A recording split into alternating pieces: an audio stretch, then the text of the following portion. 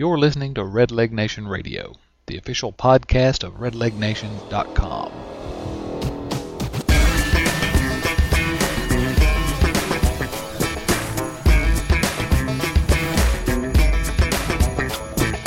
Welcome to Red Leg Nation Radio. Spring training's wrapping up shortly, and we're very happy to have with us Reds beat writer from the Cincinnati Enquirer, Mr. John Fay.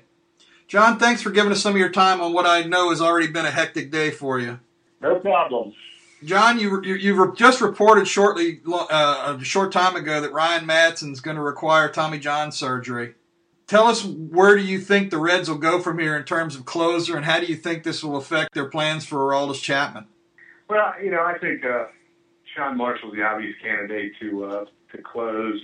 When they signed him to the extension early in spring training, they talked about him being the guy to close if they didn't re-sign Matson, who was on a one-year contract. With Chapman, I think there's a pretty good chance you'll see him go back to the bullpen. It's going to be a difficult thing to get him in the rotation, even though he's pitched pretty well. He's going to go ahead and make that start today. So I think with Marshall moving into the closer role, as I expect, then you need another left-hander in the bullpen, kind of in a set-up role. I think there's an argument either side on that. I think you can make a pretty strong case to just continue with Chapman because he has so much more value as a starter over a relief pitcher. But this team thinks they can win this year, and if he can help you in the bullpen, I think you got to go that way.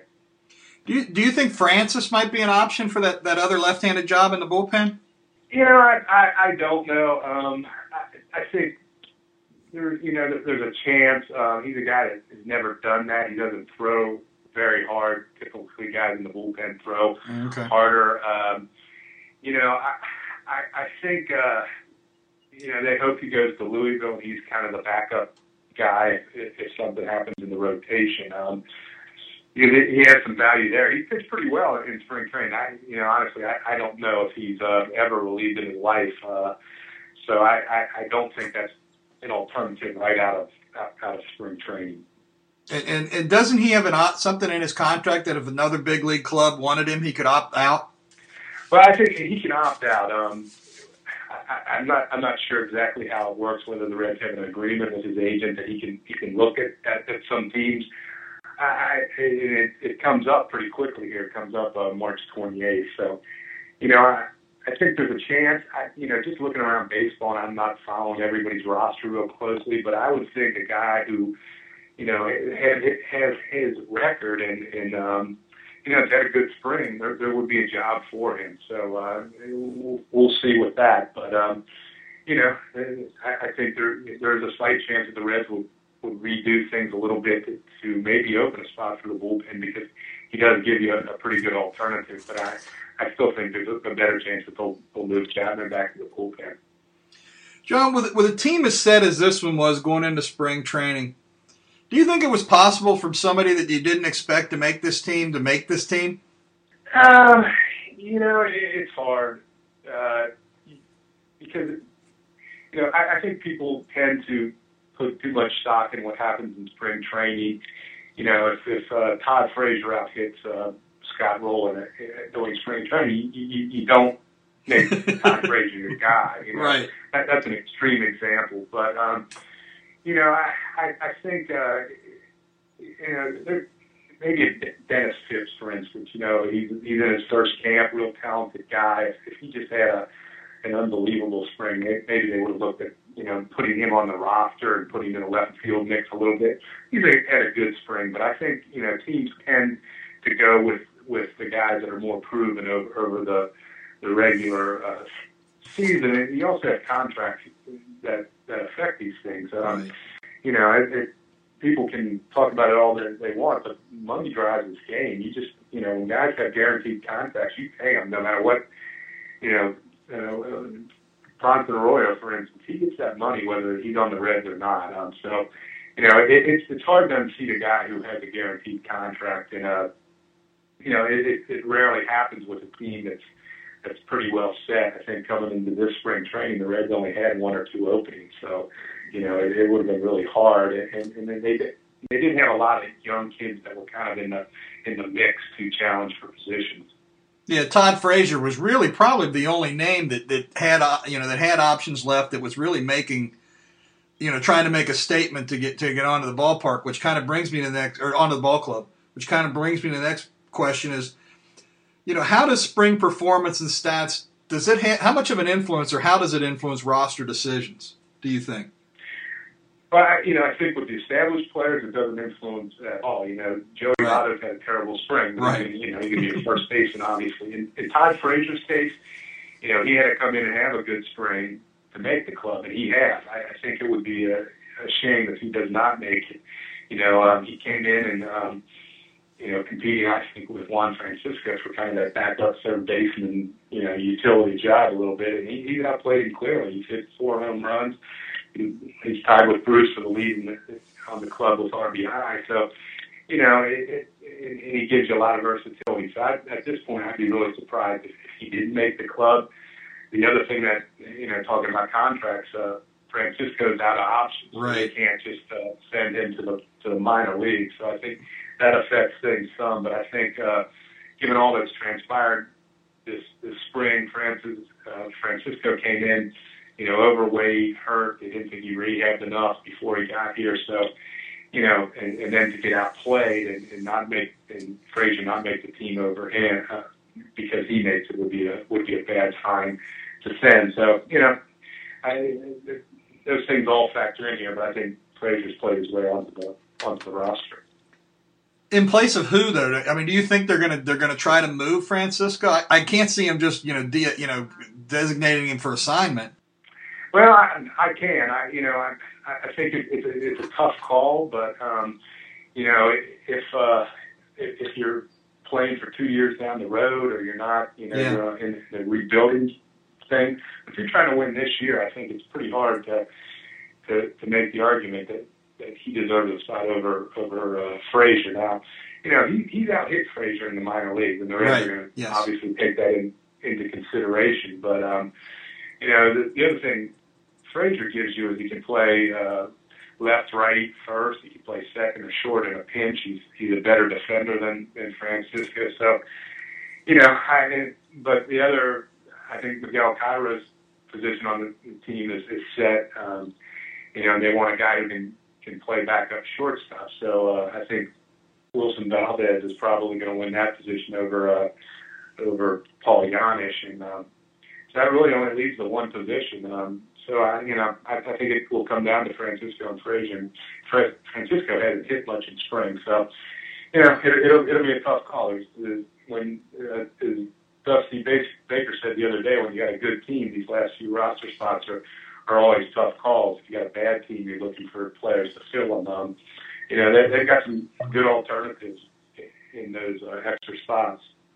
John, one of the big topics of the spring has been Brandon Phillips' contract. And Ken Brew and Paul Doherty have at least insinuated that he's not a real happy camper. There's been different kinds of things said. There was a Sports Illustrated, I believe it was, article last week that said that they thought the contract would be done before opening day. Walt Jocketty saying something will be decided before opening day. Can you see his contract situation becoming a problem during the course of the season? I know, and I think unhappy is the wrong word to use to describe it. He's been pretty upbeat, and he wants a contract done, obviously, but I don't think he's carried that, into the clubhouse. But the other thing with Brandon is he's in a tough position because if they don't give him a contract, he's going to be a free agent at the end of the year. So it's in his best interest to have a good year. One way or another, if he gets the contract, he should be happy and try to have a good year. And if he doesn't, he's got to look out for his future. It's a tough call. I've talked about a lot about these guys who are getting their second contract. When you're a small market club, it's a tough call because you're older. The deals tend to be longer, and it's just. I think Brandon wants to be here, but he doesn't want to be here at $8 million a year.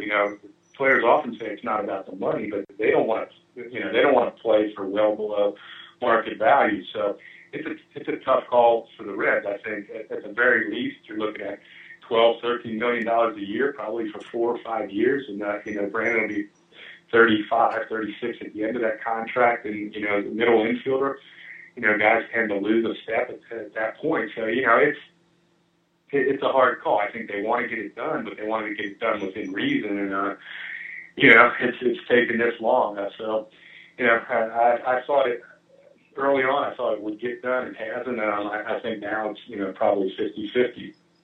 Yeah, I think no matter what decision the Reds make on this, they're going to have people unhappy with him because he's a big fan favorite. He's a big city guy. He's a big Reds guy. He's out at all the events and the Twitter and all that stuff. But those of us that kind of try to crunch the numbers and crunch the financial numbers are saying, he's on the wrong side of 30 to be investing this much money. So whichever way the team falls, there's going to be a group of people that are unhappy with him. Yeah, and I think from Brandon's standpoint, he's got to realize that he probably has more value to the Reds than he will from some other team because he's going to be the new guy coming in.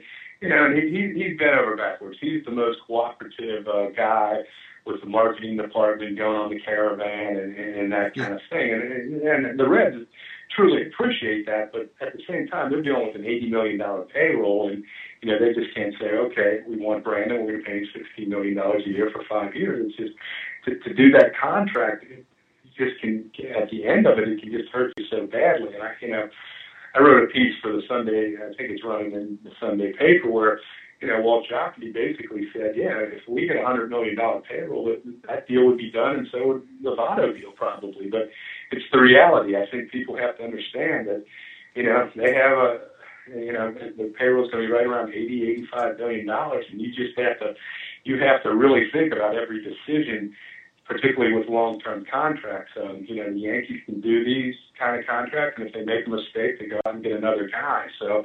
it's a tough decision either way. I think the Reds have made an effort. Brandon's got to decide if he's going to play here for probably a little less than he would make somewhere else. Yeah, what I always put it is that for the small market teams, the margin of error is just so much smaller than the big market teams. It hamstrings you. The deal with Coco Cordero, it was a decent deal. I thought he performed pretty well, but it was probably too much money for this market. So even guys that do well, it hurts. In the case with Alex Gonzalez, he was hurt a lot, and when you spend that kind of money on a guy, I think he was making $8 million a year.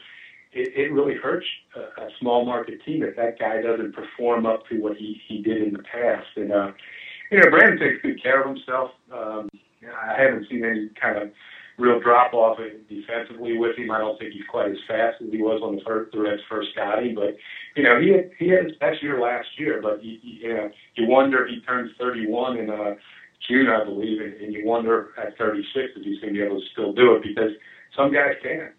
Right. John, which Reds player do you think has the most pressure on him this year? I think Bronson Arroyo. I mean, he had a terrible year.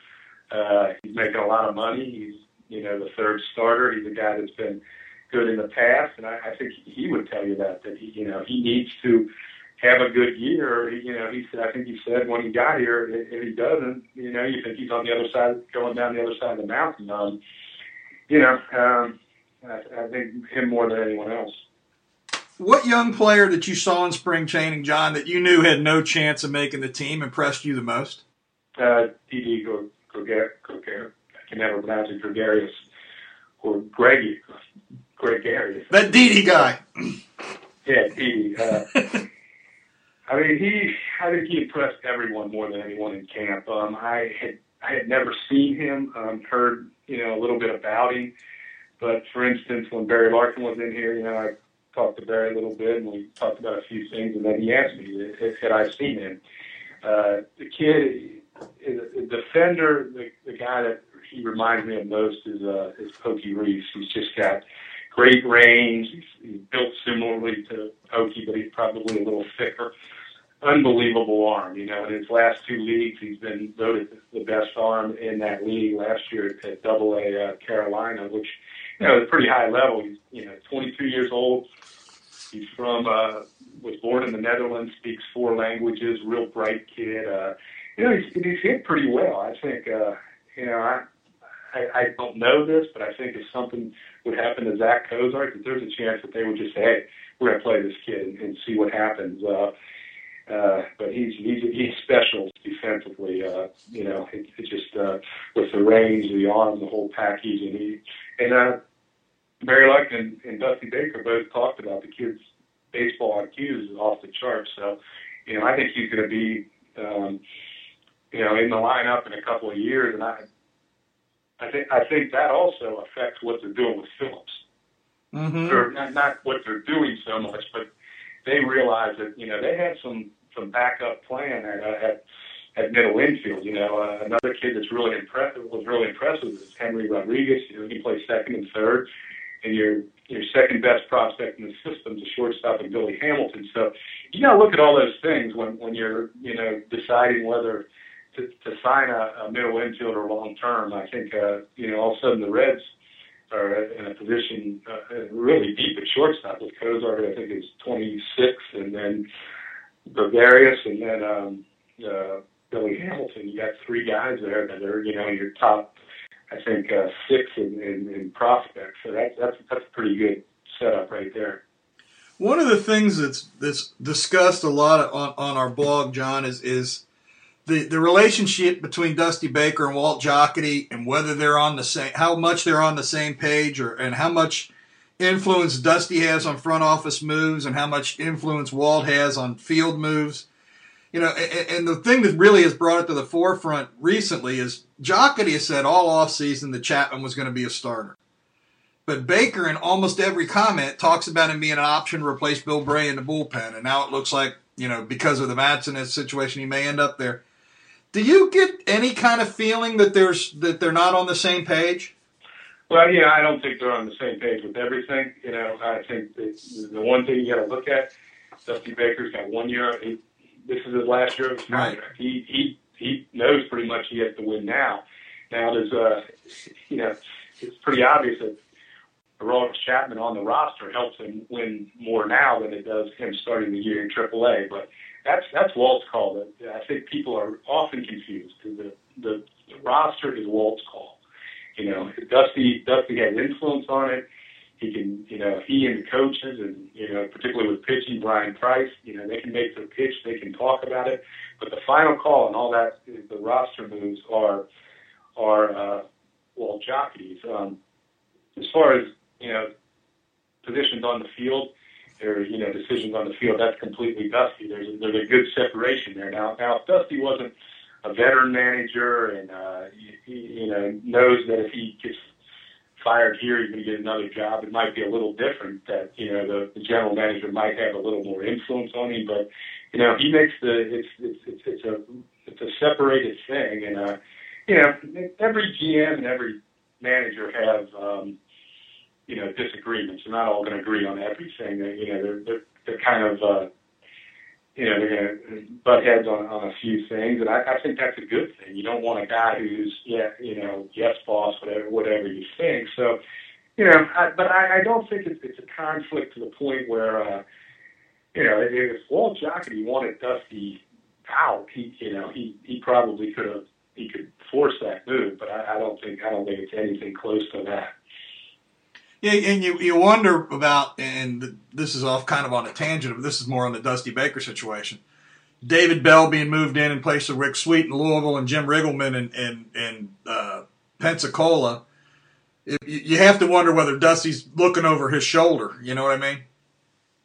Well, I don't think he's looking over his shoulder and that he's a very confident guy. I think those moves are something the Reds kind of had to backstop themselves because the manager's in the last year of his contract, and I think there's a chance that Dusty would be offered back here and decide that he doesn't want to do it. His home is in California. He's got a son who's a teenager now, and he may decide that he wants to step aside or do whatever. So you got to have someone in the hopper ready to go when your manager's in the last year. And I think the other thing that kind of forced their hand was, David Bell was hearing from other clubs.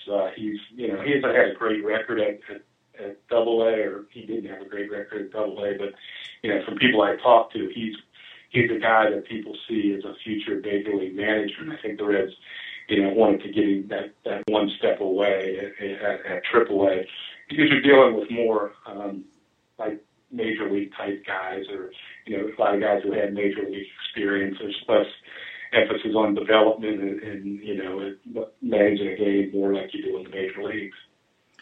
John, we wanted to ask you some things about your job in covering the Reds. Can you tell us? Can you compare dealing with Dusty and Walt to previous managers and GMs in terms of dealing with them as member of the media and access and useful information and that kind of thing?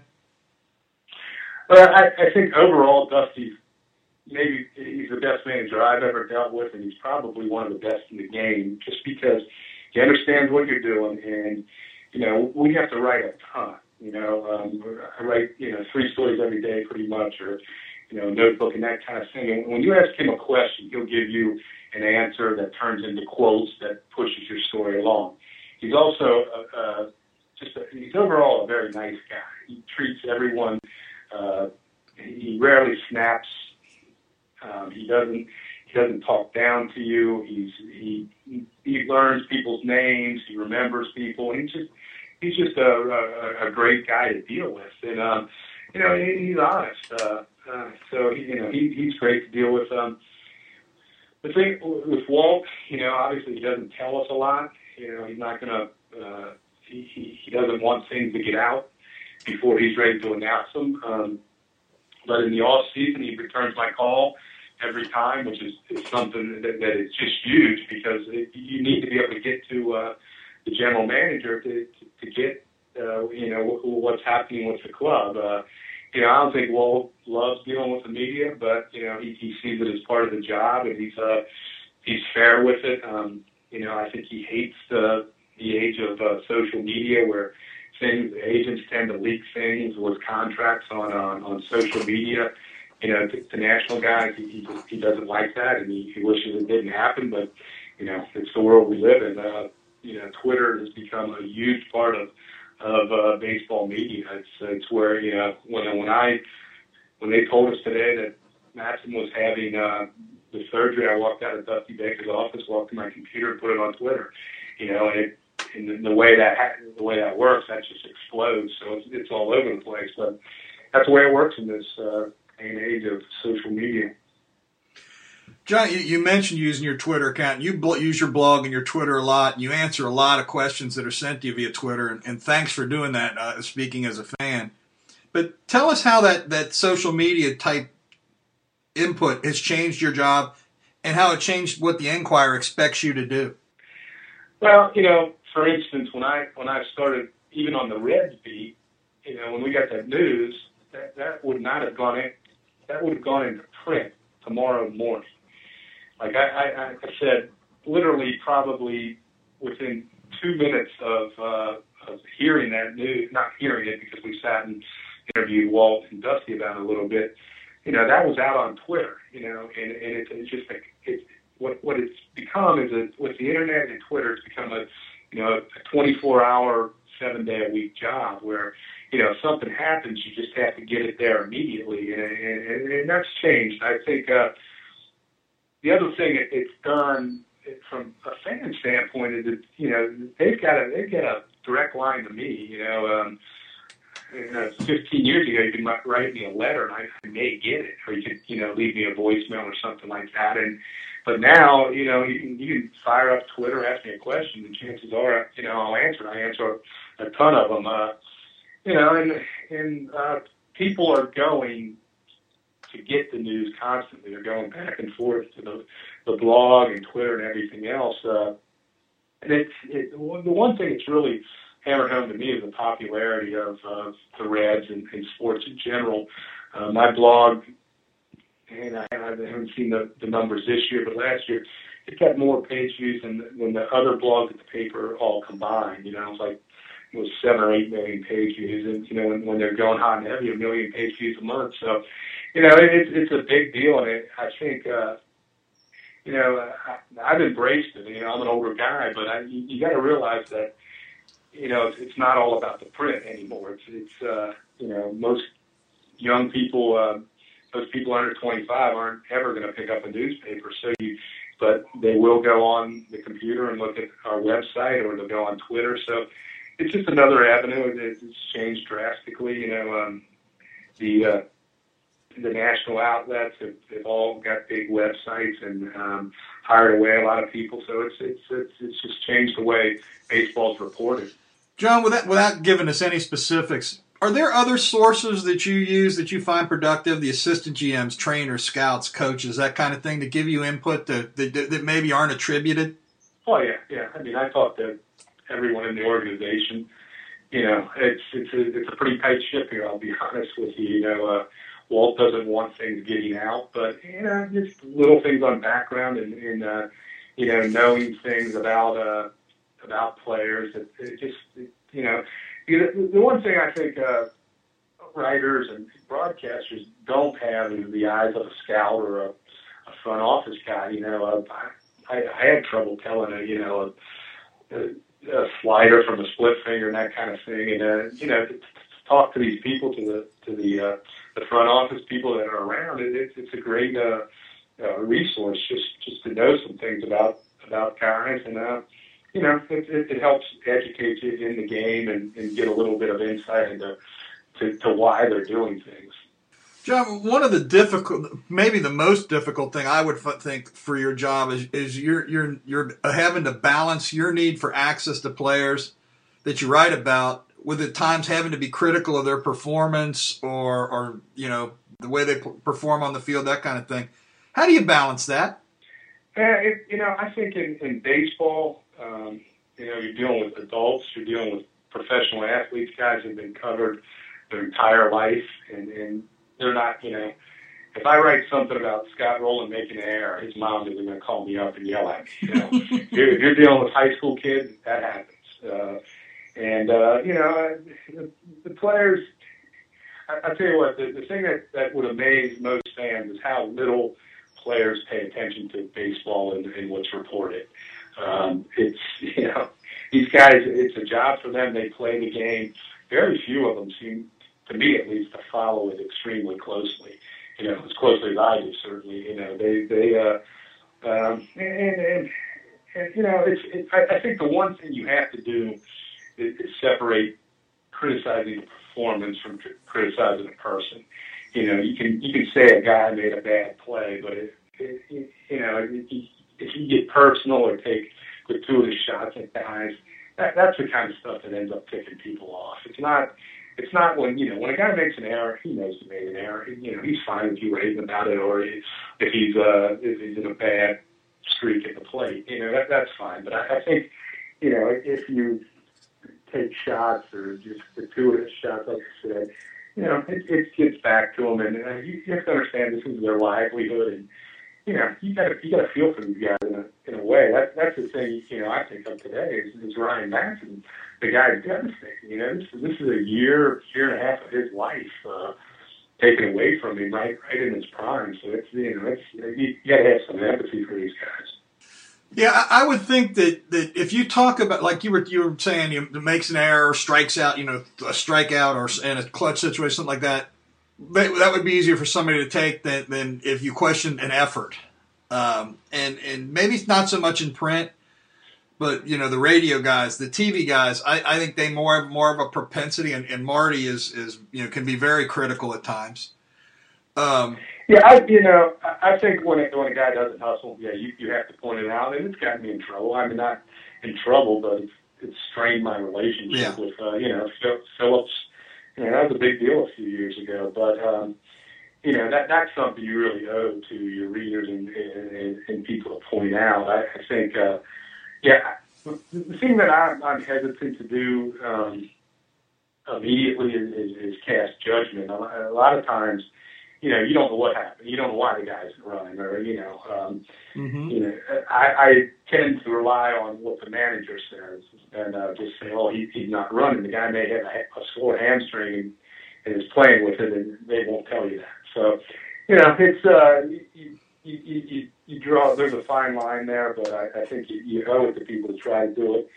And the other thing that was covering it like I do, and I'm doing so many things during the game. A lot of times, I'll miss an initial play because I got my head down or whatever, and I think the TV has the advantage of a replay, and they look at it, and so it's something you got to pay attention to, and I'm careful with making judgments just on what I see before I talk to people. John, do you read any of the blogs like ours or the other fan blogs to find out what the fans are looking at or talking about or interested in or anything like that? I don't very often because of Twitter. I mean, right. If something's on any blog, people from Twitter are going to tell me about it, and then I may go look at it. I look at them time to time, but Twitter's my connection, and the thing that the advantage of Twitter is that if anything gets out there, it gets back to me. And the thing, I think the blogs are great, and I think chat rooms or forums are great and everything. But what happens a lot of times with them is people mistake speculation for rumors. There was a thing about Phillips in the Phillies. Yep, Hamels. As far as I can tell, there was nothing to that. I think a guy at a New Jersey paper wrote about it. And people, fans and people on Twitter, they don't make the distinction between someone saying, reporting something, whereas someone's just, basically spitballing it. One of the fun things I do is if somebody says, "Did you hear this rumor?" to kind of go back and try to trace where that rumor came from. And often it is. It's just some two fans on, a forum saying, "Hey, what do you if think of this trade?" Yeah. And then some other fan sees it and says, "Well, I heard the Reds are going to do this," and it's like, I tell you, at times it's very frustrating. I imagine it is. Though I will say I did read that article from New Jersey, and he claimed that there had been discussions between the Reds and the Phillies. Now I'm not saying they're true or anything like that, but that's what that came from. I think that's why it seemed to develop more momentum than it probably deserved. Well, I think discussions are one thing.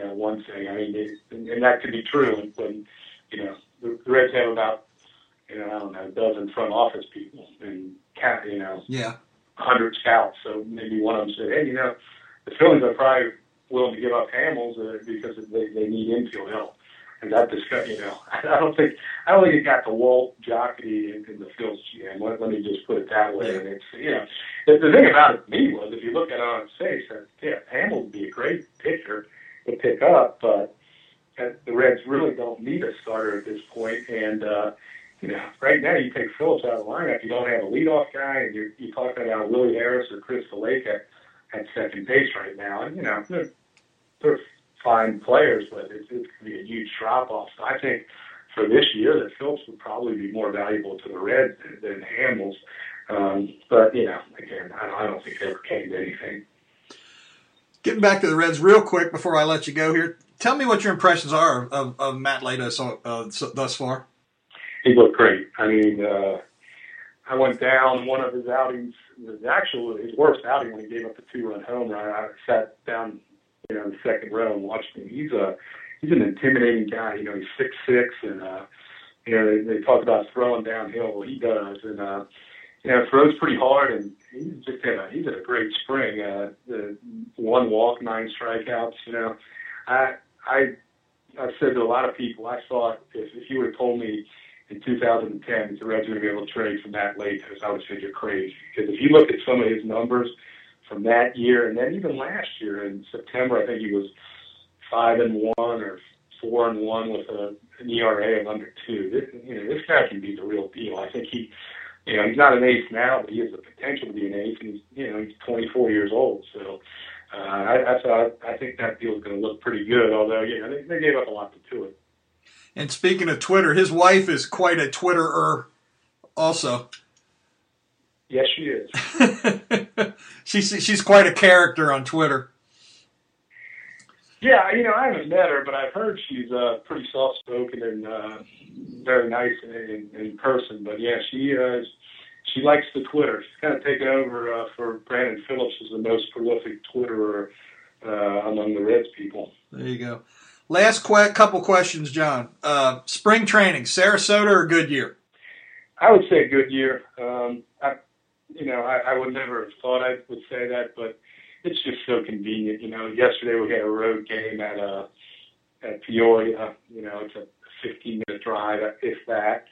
The complexes are so much closer. I like the weather better out here. It's cool in the mornings, and you don't have the humidity to deal with. And there's 2.5 to 2 hour drives to Fort Myers. 6 times a spring just make the days long for everyone. Media players and everybody else. So I just think it's with the proximity of all the parks, it's just so much easier work-wise out here. And I've gotten out a little more, explored some, and there's just plenty to do around here. I know you missed the daiquiri deck, though, John. I'm more of a Captain Kurtz guy myself, but I know you missed the daiquiri deck. Yeah, I do. Well, that was the one thing I liked about where I was in Sarasota. I stayed on Siesta Key, and I could walk to places and didn't have to get in the car once I got there. Don't have that here. I'm looking at moving into a different place next year that maybe it'll be a little better in that regard. John, let me ask you one more question. What's the biggest key for the Reds' success this year? I think the starting pitching. They were 13th last year in the National League in starting pitching. I think if in Latos, I think will be good. That was a very positive move. I think I mentioned Arroyo earlier. I think he has to get back. I don't think he has to go 17-9, but he can't go 9-12 or whatever he was and have a over 5 ERA. I think Homer Bailey and Johnny Cueto, if they're healthy, that's a huge deal. I can't remember right off my head, top of my head right now, but I think in the starts they didn't make, the guys outside the 5, I think the Reds were like 4-16 or something ridiculous like that. And when Cueto and Bailey started, they were well over 500. So, that's the key. If those guys can stay healthy, I think this team will score enough runs. I think Scott Rowland's very healthy this spring. I think he can have a good year, but you just can't have pitchers going out there and giving up 4 or 5 runs in 5 innings, and then that puts pressure on your bullpen. And the bullpen was good for the most part last year, but they've improved it some. Even with Matson out, I think they can be as good. But if those guys are called on to pitch 4 innings every night, guys get tired. And Jose Arredondo and Logan Andrusic both had pretty good years last year, but they both spent time on the DL, and I think part of that was that they got used a lot. So, I think everything starts with starting pitching, and I think if it's better, I think these guys are probably the favorite to win the National League Central, even without Matson. I think they've got a good lineup. I think I think Jay Bruce will put up better numbers this year, although he drove in 97 runs and hit 31 home runs last year, so that's not really an off year. Votto's going to be Votto, and Phillips had a really good year. I think Stubbs will bounce back some. It'll be interesting to see what they get out of left field, and I think just overall the lineup's good enough to win. It's just a matter of last year the starting pitching. When you're 13th in the league, it's hard to compete with the Cardinals and the Brewers, who have pretty solid starting pitching. So I really think that's the key. Yeah, the other thing I hope is that people are patient with the young guys, especially Cozart and Mesoraco, because there's going to be times that they're going to struggle, and fans aren't the most patient people in the world at times. Well, I think Cozart should kind of try to cool off before he leaves here. He's unbelievable. I don't know exactly. I think he was 1 for 3 last night. We came in 9 for 12 with a couple, 4, 5, 6 doubles. So he looked good. Mesoraco had a couple of doubles last night. And I think if Mesoraco hits 240, I think he'll be happy with it because he'll hit some home runs, and he's as far as a catcher, he's a really smart kid, and he really wants to be good at that and calling games, and I think he will be, and he looked really good throwing the ball. So, I think those guys are going to have their struggles here and there, but I think unless the scouts are really wrong, these guys both are solid major leaguers. Well, John, that's all we've got today. And again, as always, I want to thank you very much for giving us some of your time, and hopefully maybe we can catch up sometime during the season. All right, no problem. Thanks, John. Take care.